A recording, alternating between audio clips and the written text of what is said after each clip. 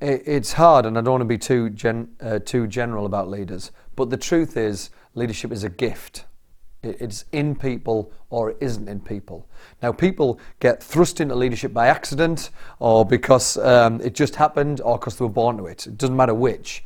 But you've got to have a leadership gift. And you see that in people. You see it if you stand back and watch, you see it.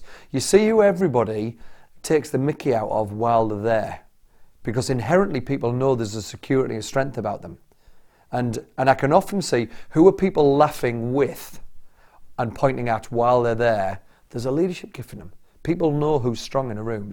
You just know. You can spot leaders and you can learn to spot leaders. I'm looking first and foremost for, is there a leadership gift there?